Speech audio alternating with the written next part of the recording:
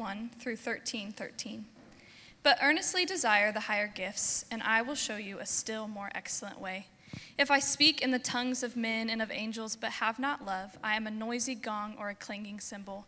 And if I have prophetic powers and understand all mysteries and all knowledge, and if I have all faith so as to remove mountains, but have not love, I am nothing. If I give away all I have, and if I deliver up my body to be burned, but have not love, I gain nothing. Love is patient and kind. Love does not envy or boast. It is not arrogant or rude. It does not insist on its own way. It is not irritable or resentful. It does not rejoice at wrongdoing, but rejoices with the truth. Love bears all things, believes all things, hopes all things, endures all things. Love never ends. As for prophecies, they will pass away. As for tongues, they will cease. As for knowledge, it will pass away. For we know in part and we prophesy in part, but when the perfect comes, the partial will pass away. When I was a child, I spoke like a child.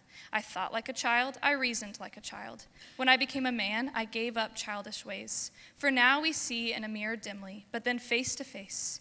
Now I know in part. Then I shall know fully, even as I have been fully known. So now faith, hope, and love abide, these three. But the greatest of these is love. This is the word of the Lord. All stand for the bride. Just kidding. This is the wedding passage. Man, how many of you have been to a wedding? How many of you have been to 100 weddings and heard this read at least 99 of those times? I have been guilty of that. I don't know if I've preached a wedding where I didn't use 1 Corinthians 13. And we've all been in those weddings. The reality is this is a great passage. It's good for us to share these in weddings. It's good for us to use these when it comes to thinking about husbands and wives. I mean, that's a good thing for us to do. But the problem is that if you've been following along with us in 1 Corinthians, you'll know that probably what we've experienced in weddings is a 1 Corinthians 13 that's preached a little bit out of context. Because the Corinthian church has been absolutely wild. They've been wild, and then right in the middle of the wildness comes 1 Corinthians 13. What we have been learning as a church through this other church, Corinth, is we've been learning about the spiritual gifts. We've been learning about a group of people that were so obsessed with spiritual gifts to the point that they thought that it meant that they were more connected to God, the types of gifts that they have. So that's a problem, and Paul's actually pointing out that, hey, you have a problem if you think that you are better than someone else because you speak in tongues. Or that even if you think that you are closer to God somehow because God has given you these gifts, therefore, you must have graduated to another degree of spirituality because you have these higher gifts. And here comes Paul right in the middle of this and says something that would have been really shocking. Not just about husband and wife or friends or mom and dad or whatever. It would have been really shocking and very rebuking to a church that loved the idea of winning the competition of who knows God more. He says this, have them all, have every gift, have every higher gift, do all the things, speak in the tongues of angels. That's new. We hadn't seen that before. Whatever do you mean, Paul? Speaking the language. Tongues literally means language. Zach Merrill is going to be preaching next week on the gift of tongues. It is a spiritual gift. It means interpretive language. He says, speak with the language that only angels have. You can do all of that, and if you don't have love, you have nothing. Not just you don't have it all, not just you have a piece of the puzzle, you actually have no piece of the puzzle at all. Preach to people. Raise people from the dead. Do all kinds of stuff. Miracles. Be the guy that walks around and is the faith healer type of guy. Gets on TV, does whatever it is. Have a ministry. Lead people to the Lord. Do all of that. Have evangelistic gifts and teaching gifts and seem like you really got it. And I'm preaching to myself, man, this scares me half to death. Seem like you really got it. Like, man, the pastor, the whoever it is, They must really know God. They must be so close to God or he wouldn't have given them those gifts. Be that person, but not be loving. You have nothing. You have nothing. This is a big deal. This is a big deal for us. I think today Paul is going to set us straight. God, through Paul, is going to set us straight on what love actually is and also what love isn't. Again, Corinthians were obsessed with themselves. They were worshiping false idols, primarily the false idol of self. And the deal is this, look, it's not like there's no bigger advocate for the gifts in the church than the Apostle Paul, than God through Paul. There's no bigger advocate. This chapter is bookended with Paul saying two things in 12:31, earnestly desire the higher gifts. That's really the first verse of this chapter, if we're honest. Earnestly desire the higher gifts. That's a command of Paul. Earnestly, that means aggressive. Earnest means aggressive. Earnest, be aggressive. Don't be passive with the gifts. Don't be going like, well, I hope it would happen to me, but it's kind of weird. This is aggressive. We'll learn more about this in chapter 14. Earnestly, aggressively desire them. Train your brain and your heart and your mind and your soul to want the thing that feels so uncomfortable to you. Earnestly desire the spiritual gifts. That's 12:31. And then in 14:1, pursue love and earnestly desire the spiritual gifts. In a matter of about 2 paragraphs, Paul tells you this: desire them. Desire them. It's on the same level as you should desire to do good. Desire them. Especially that you may prophesy. But right in between these 2 chapters sits 13, and it captures something that is so important. It's not misplaced. It's there for a reason. It captures the heart of the spiritual gifts. And the heart of the spiritual gifts is this: it's love. It's love. In the Corinthians' pursuit of the gifts, they wanted the gifts because it meant that I was close to God. But here's the irony: they had actually missed God. By getting the thing that seemed to make them close to God, they had missed God, and we can tell by their evidence or the lack of evidence. And that's this: they didn't have love. You can tell when someone is close to God because of really one thing. Not do they speak in tongues, do they, not even do they read their Bible all the time. It's, are they loving? Are they loving? All right, 12:31 says, but earnestly desire the higher gifts. And then here comes Paul, says, and I will show you a still more excellent way. Paul says this, essentially: you think you've arrived at excellence, so you think you are a varsity level starter now because of the way that you present the gifts, but actually you're just a rookie. You don't have love. Let me show you something more excellent. 13:1-3, if I speak in the tongues of men and angels, but have not love, I am a noisy gong or a clanging cymbal. This is an interesting metaphor, because what I think about when I hear this is like all of the toddlers in our church who run around here like crazy, which we love after the service. Most of them have devised a plan to get right up here on these drums and just start playing. And it's always noisy. Nobody's ever on time. Doesn't sound good. I think about that. What Paul is saying essentially, practically, if you don't have love but speak in the tongue of angels, you sound like that. It's chaotic. It doesn't make sense. And you know what? All people are trying to do is get you off the drum set. They don't want you to keep on playing. They're not going, man, we love him. He speaks in tongues all the time, even if he's rude to everybody. And if I have prophetic powers and understand all mysteries and all knowledge, if I have all faith, so as to remove mountains but have not love, I am nothing. If I give away everything, all that I have, and if I deliver up my body to be burned but have not love, I gain nothing.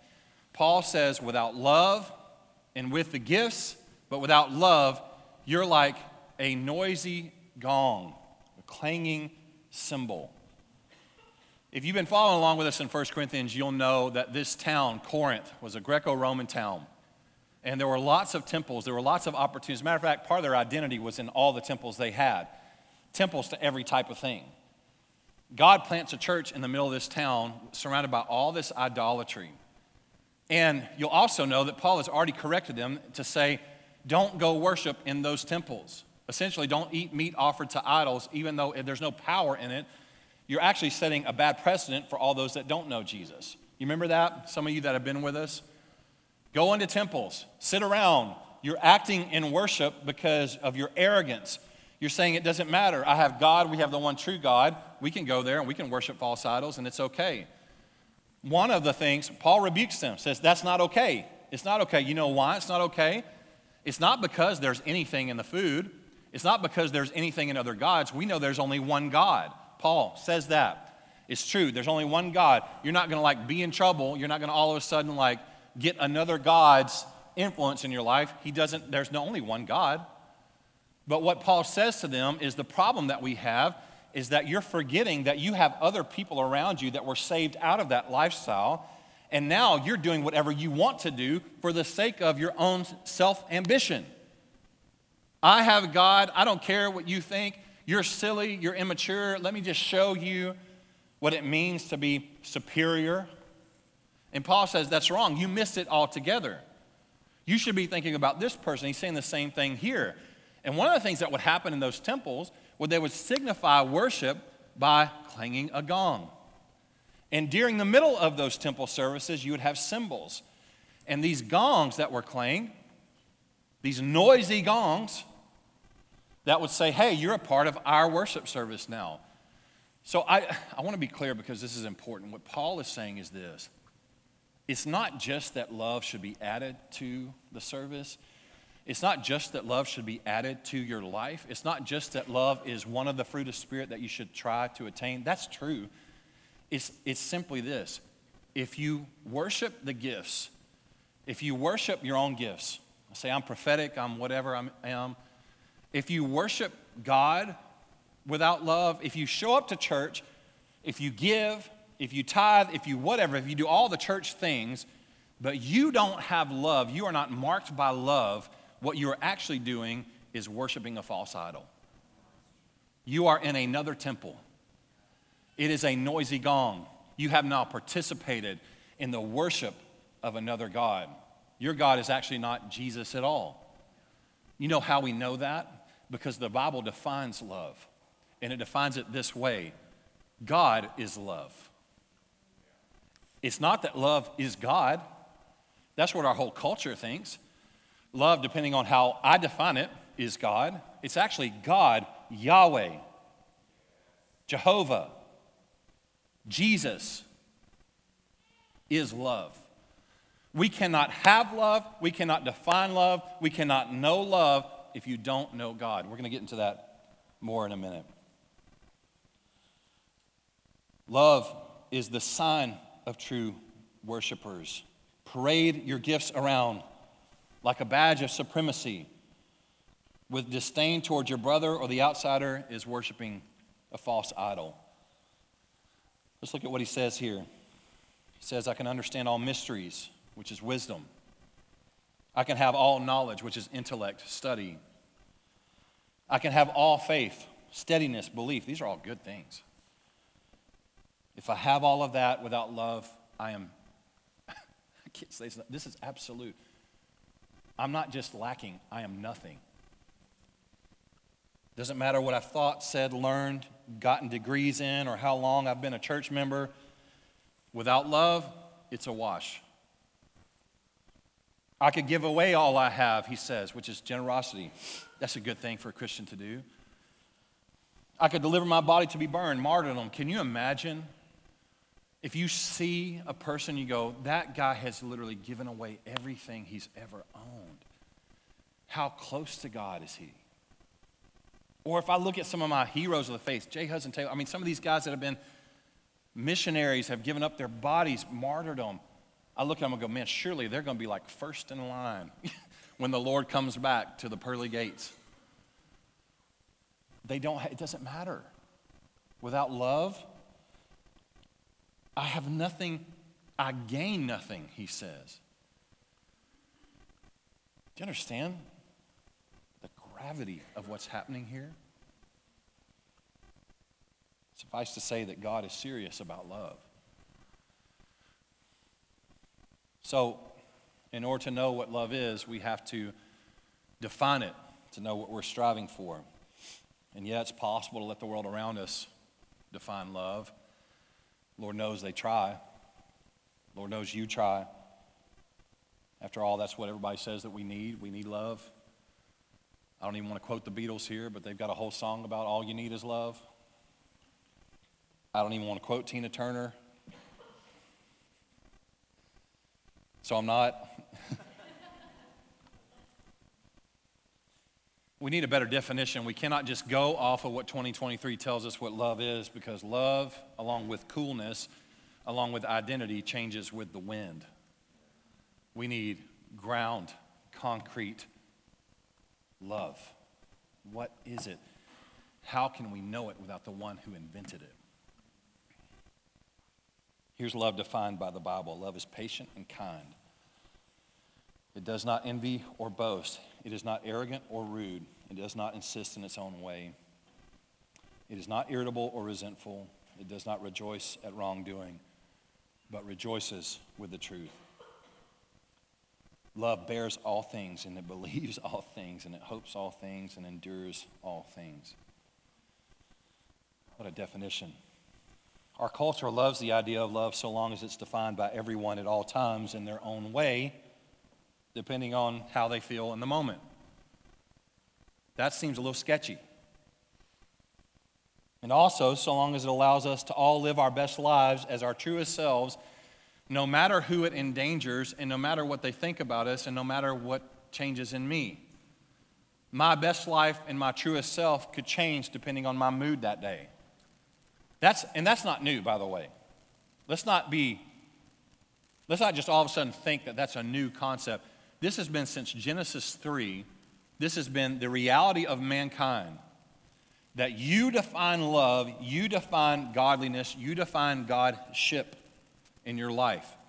And it's defined based on how you feel in the moment. So let's compare and contrast Bible love versus culture love. The Bible says love is patient and kind. It does not envy or boast. Sounds pretty good. The love of culture is actually impatient and demanding. It gives me what I want when I want it. And if it doesn't give me what I want when I want it, you know what it is? It's not just unloving. You are hateful. You hate me because you don't give me what I want when I want it. The Bible says love is patient and kind. It also says that love is not arrogant or rude. I think we could probably both agree on that in principle. Culture and Bible, but terms need to be defined. It also says that love does not insist in its own way. The Bible, again, we're comparing biblical love to world love. And here we arrive at love does not insist on its own way. Full stop. I don't know how we're going to get there together. It's just not, at this point, we think something different about love than you do. It's not irritable. Come on now. It's not resentful. It does not rejoice at wrongdoing, but rejoices with the truth. At this point, culture, man, we're striking out. And then love bears all things, believes all things, hopes all things, endures all things, which is the nail in the coffin. Endures all things. Even your anger at me, even your bad attitude towards me. Even your difference in opinion or voting habits. That's the nail in the coffin. Biblical love is way different, and to be honest, cultural love lost out on this argument a long time ago. Biblical definition of love seems a whole lot more like love than the counterfeit in this world. Patient, kindness, not envious or arrogant. But here's the other thing we need to be honest about. We read the definition of love. We sit in a wedding service. I just did one. And this was one of the texts that we talked about. And we sit there and we hear the pastor talk about love and define it in this way. And it's almost like, it is for me at least, it's almost like all of a sudden, everybody's forgetting how to face reality. And they're going, yeah, that's love, that's great, that's right, okay, next. We should all be never boastful. We should all be never resentful. None of us should ever insist in our own way. That's true. We should do that. What I've witnessed is a lot of young married couples that they get married for the first time, and they're young and they're in love and they're looking at each other wide-eyed and they're going, man, we're totally going to do this. We are totally going to do this. We are going to be these people to perfection. What you've got is that couple doing that, or anybody else maybe that was married in the last 3 months, or that's just dating and getting married, and you've got a whole bunch of other people that have been married a long time, and their eyes are a little bit more droopy than those two, and they'll think to themselves, probably even nudge each other, and go, you know what? You remember what it was like when we were just like that? When we thought we could totally do 1 Corinthians 13 all together? Perfect in every way? How many of you today would say that you score high on this litmus test? Never insisting on your own way? Come on now. Let's be real, man. Look, I want to invite you guys. I know that like church culture here is we sit, we listen to the pastor, we hope he doesn't say anything crazy. But it's church typically for us is like the last place to be totally vulnerable and honest, when actually it's designed to be the place of vulnerability and honesty. How many of you scored high on this litmus test of love? 1 Corinthians 13, you'd be like, Pastor, actually, I feel like I do pretty good all the time. You can ask my wife, ask my husband. That's where the trouble starts. You might feel like you do good. You start asking them. Anybody out there never rude or arrogant? Anybody never irritable? Anybody that never laughs out of somebody else making a fool out of themselves? I've already failed 3 or 4 times. How many bear all things? Most people would throw their hands up at this point and just say, well, I guess I'm not loving. Which makes sense, but we need to come to a realization that's so important. It's that you weren't made to inhabit these traits naturally. You're not. You're actually born into brokenness. You're born into sin. You aren't made to inhabit them. We want this. I want to be this. If I'm being totally honest with you guys, I have found myself, I told our prayer team last night in a prayer meeting, I've just been grumpy for like 3-4 weeks now. I don't know why. Somebody explain that to me. I mean, my life, I'm doing okay, you know. I have been just, my attitude, I've been grumpy. It's like, why can't I just wake up and be loving? Why? What is it in me that's so messed up? What is so bent and broken that keeps me from doing these things? I don't want to be boastful or arrogant or rude. I don't want to insist in my own way. And I find myself a lot of times just crossing my arms, just going like, well, nobody even cares about me. I don't even have the swimming pool that I want in my house. I don't even live on a lake or on the beach. God doesn't care. This is what I do. I mean, how silly. Talking to you now, I'm like, what? I should not still be a toddler in my emotions. But I still am. What is that in us? Here's the reality of love. Love is not a feeling. Love is not an emotion. Love is not a mood. Love is not a vibe. Love is a person. Love is a person. 1 John 4, 7 through 10. Beloved, let us love one another. That's a good command. Here's why. For love is from God, and whoever loves has been born of God and knows God. Anyone who does not love does not know God. Because why? God is love. In this, the love of God was made manifest among us, that God sent his only Son into the world that we might live through him. In this is love, not that we have loved God, but that he loved us and sent his Son to be the propitiation for our sins. That word means payment. That is love. God is. you understand what this means? God is himself love. It's not that he has a lot to give. It's not that he has more to give. It is that all love is defined and created by and through God. You cannot have true love without knowing God. Not that we have loved, but that he has loved us. Christ lived all of 1 Corinthians 13 to perfection. I can love you because I belong to the one who loves us and showed it perfectly on the cross. John 15, greater love has no one than this, that someone lay down his life for his friends.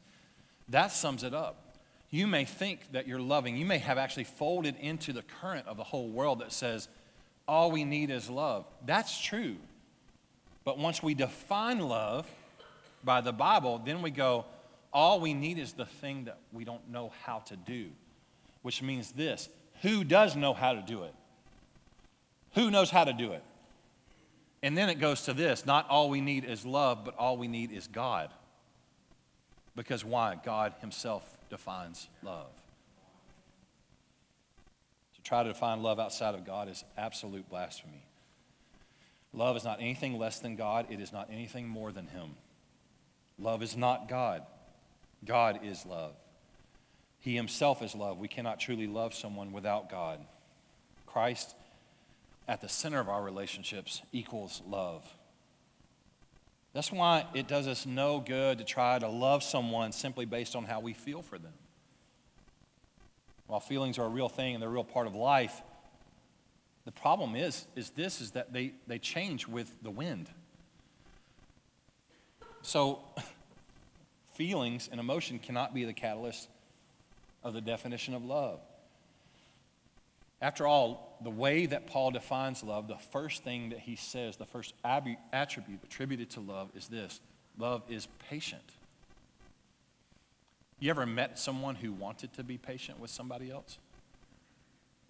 You ever met someone who said, I feel like everything that you're doing is great and perfect and right on time, and I feel perfectly for you, so I'm just going to be patient just because I think it might be a good thing, although I don't need to be patient? Patience, by definition, means you don't feel like hanging on. You feel like moving on. Patience, by definition, for love to be defined as love, is patient. Man, I don't even want to talk about this, but if I could get me and the men and women in this church, in your marriages and in your life and your relationships, to see this as a true virtue, to go, wait a minute, love is not demanding, love is patient. When you look at your spouse and you go, I want you to be different than the way that you are. Well, then what? It's like, here's a book, read it. By next Tuesday, we'll have figured this out. You snore, I'm going to get you a machine, whatever it is, we'll get it done, taken care of. No offense to all the snorers in the room. You're angry, you're bitter, you have trust issues, you have whatever it is, you're insecure, your identity, your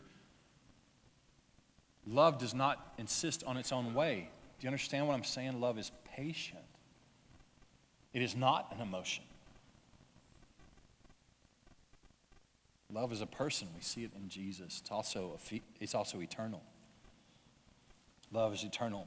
Verse 8 says this: love never ends. As for prophecies, they will pass away. As for tongues, they will cease. As for knowledge, it will pass away. For we know in part, hang on to this, and we prophesy in part, but when the perfect comes, the partial will pass away. We're going to talk about that. Paul is looking towards eternity now, and he's saying everything else, all the gifts that you think would point you towards eternity, that would make it look like you have the inside track on what eternity is, tongues, prophecy, whatever, all of that's going to pass away. You know why? He's saying here, for we know in part and we prophesy in part, but when the perfect comes, the partial will pass away. When Christ returns, there will be no need for the spiritual gifts. We will have the one who perfectly embodies them right with us forever. And here's the bigger point. And he says it in verse 12. For now we see in a mirror dimly, but then face to face. Now I know just in part, not fully. Then I shall know fully, even as I have been fully known. Christ fully knows you. He formed you. I will know at some point, I will see him fully. My faith will become sight. There will be no need for the higher gifts because the point of the gifts are to point us to Jesus Christ. So you're starting to see how this connects together. The gifts, the point is to point us to Christ. One day Christ will come. He will come back fully. I will fully know him, even as I am fully known now by him. I'm not all-knowing. I don't even know myself. One day he will return. It'll be a done deal. The point is this: the gifts are here on earth to point us to him, to get us to that day, to show the love of Christ. So you're starting to see it doesn't make any sense for you to use the higher gifts in competition to your brother. The whole point of them is the love of Christ. When he comes back, there will be no need. Karl Barth said it this way: because the sun rises, all lights go out. When God comes back fully in glory, there'll be no need. It'll just be brighter than the sun. We'll have all the things that point us to him in him. At first glance, upon seeing someone speak in tongues or hearing them prophesy, you might think they're contributing to eternity in a superior way, but actually, it's the act of love that would be the better response and would let us know better who's actually got a view towards eternity. Love points us to Christ in a unique and profound way because, again, Christ is love. Love never ends. It's eternal. Paul says, as for prophecies, they'll pass away, tongues, and there's also 100 other things. Marriage, it will pass away. You're not designed to be married for eternity. Friendships, all of that. There's one institution that will last throughout eternity. That's the institution of the church. God will come back for her. Christ. This is why the Bible says in Ephesians 5, husbands, love your wives. Love stays with us forever. Love your wives as Christ loved the church and gave himself up for her. And this is why it doesn't say, husbands, prophesy and speak in tongues to your wives, as Christ prophesied and spoke in tongues to the church. Are you starting to see how silly it is? When gifts replace love, it actually speaks to our immaturity. Love is eternal, it never ends. Love on this earth is a mark of a Christ follower, not spiritual gifts. And finally this, love is the mark of maturity. Right in the middle of this chapter is a verse that we love to use. We love to quote and kind of, I think, pull it out of context a little bit, which is this: when I was a child, I spoke like a child, I thought like a child, I reasoned like a child, but when I became a man, I put up childish ways. And true enough, I guess in some way that could mean like, okay, now it's time to have a 401k, time to pay your mortgage. You need to do all this stuff, by the way. Time to pay your mortgage. I need to learn how to change a flat. When I was a child, I thought like a child, but now that I'm a man, I put away childish things. I need to learn to be responsible, balance a checkbook, you name it, whatever. All good stuff. I think those are some marks of maturity. But it's interesting that Paul put this in right in the middle of this chapter on love. When I was a child, I spoke like a child. To speak, languages, tongues. I thought like a child, wisdom, knowledge. I reasoned like a child, but when I became a man, I put up childish ways. There's no way that Paul is saying that the gifts of the Spirit are childish, but what he is saying is the core, the heart of the gifts, if it's not rooted in love, you are immature. You are immature. Love is the mark of maturity. How many of us in the room today feel like we are mature for other reasons, but we don't grade our maturity on our love? And it would be easy for us to say, well, you know what, Pastor, I may not sound loving or look loving, but in my heart I feel pretty loving. The other problem is this, is that love is in action. Love speaks in action. Love is not a personality trait. Love is not going to be found on the Enneagram scale. It has nothing to do with how scared or not scared you are of public speaking or whatever. Love is an action. And what Paul would say here is that anything that doesn't act in love is actually immaturity. And I'm telling you, I say this all the time. I am on the front row preaching to myself right now. Love acts. It doesn't insist on its own way. It's not based on what my mood is that day. It acts, because that's the mark of maturity in a Christian. It's entirely possible to live your whole life thinking you're a grown man or woman by crossing off some internal list and never actually make it out of infancy because you have not grown to be more loving. Love is a person. It's in Christ. Love is not a feeling. Love is an action. Love is a mark of maturity, and love never passes away. It's eternal. And he concludes with this: so now faith, hope, and love abide, these three. But just to be clear, out of faith, hope, and love, there is one that's greater, and that is love. Remember what Jesus said? He said the greatest commandment, love the Lord your God with all your heart, soul, mind, and strength. And the second is like it. Now, what would make God himself, who wrote the Bible, what would make him compare another thing to that one? Love the Lord your God with all your heart, soul, mind, and strength. It's because of how important it is. The second is like it. Love your neighbor. How? How do we do that? As yourself. Stop thinking about yourself more than you think about the people around you. Love them. Be loving. What is our response? What is our response to cultural issues? What is the church's response to things that we go, I know that this is wrong? What is our response to people who act wrong? What is our response to people who spit in the face of a church? What's our response to them? Are they our enemies? Are they? Is that the response of the church to go like, well, we got a bunch of enemies out there, and what we need to do is we need to draw our sword and define the terms, enemies. No. You know why? Because what you have done and what I have done is we have forgotten the fact that you were an enemy of God. And what actually happened to you was not that you decided to all of a sudden be friends with God. You're like, that's a pretty good career move, I think. Be a Christian. Believe that I should eat the body and drink the blood of Jesus. Sounds smart. Sounds like a good career move. Good. That's probably how I'll make more friends in 2023. No way. God came and made you his friend. So for everybody in the world, do we look at them as enemies? No. The mark of maturity, the mark of the gospel is to go, man, these people are not my enemies.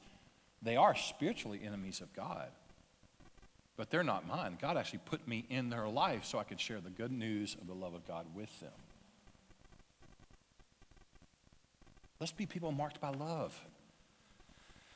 I want in our church, we believe, we are continuationists in this church. We do not believe that the gifts have ceased. We don't believe they ceased with the apostles. We don't believe that they ceased with the canonization of Scripture. We believe that they have continued. We believe that. We want to be people who prophesy.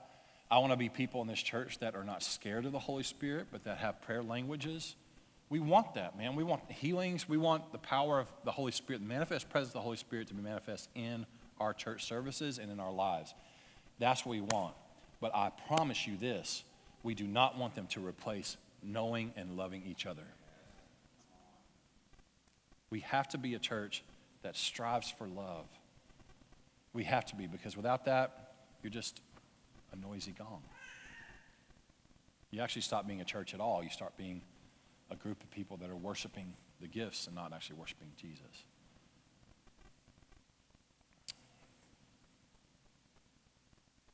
Let's stand together.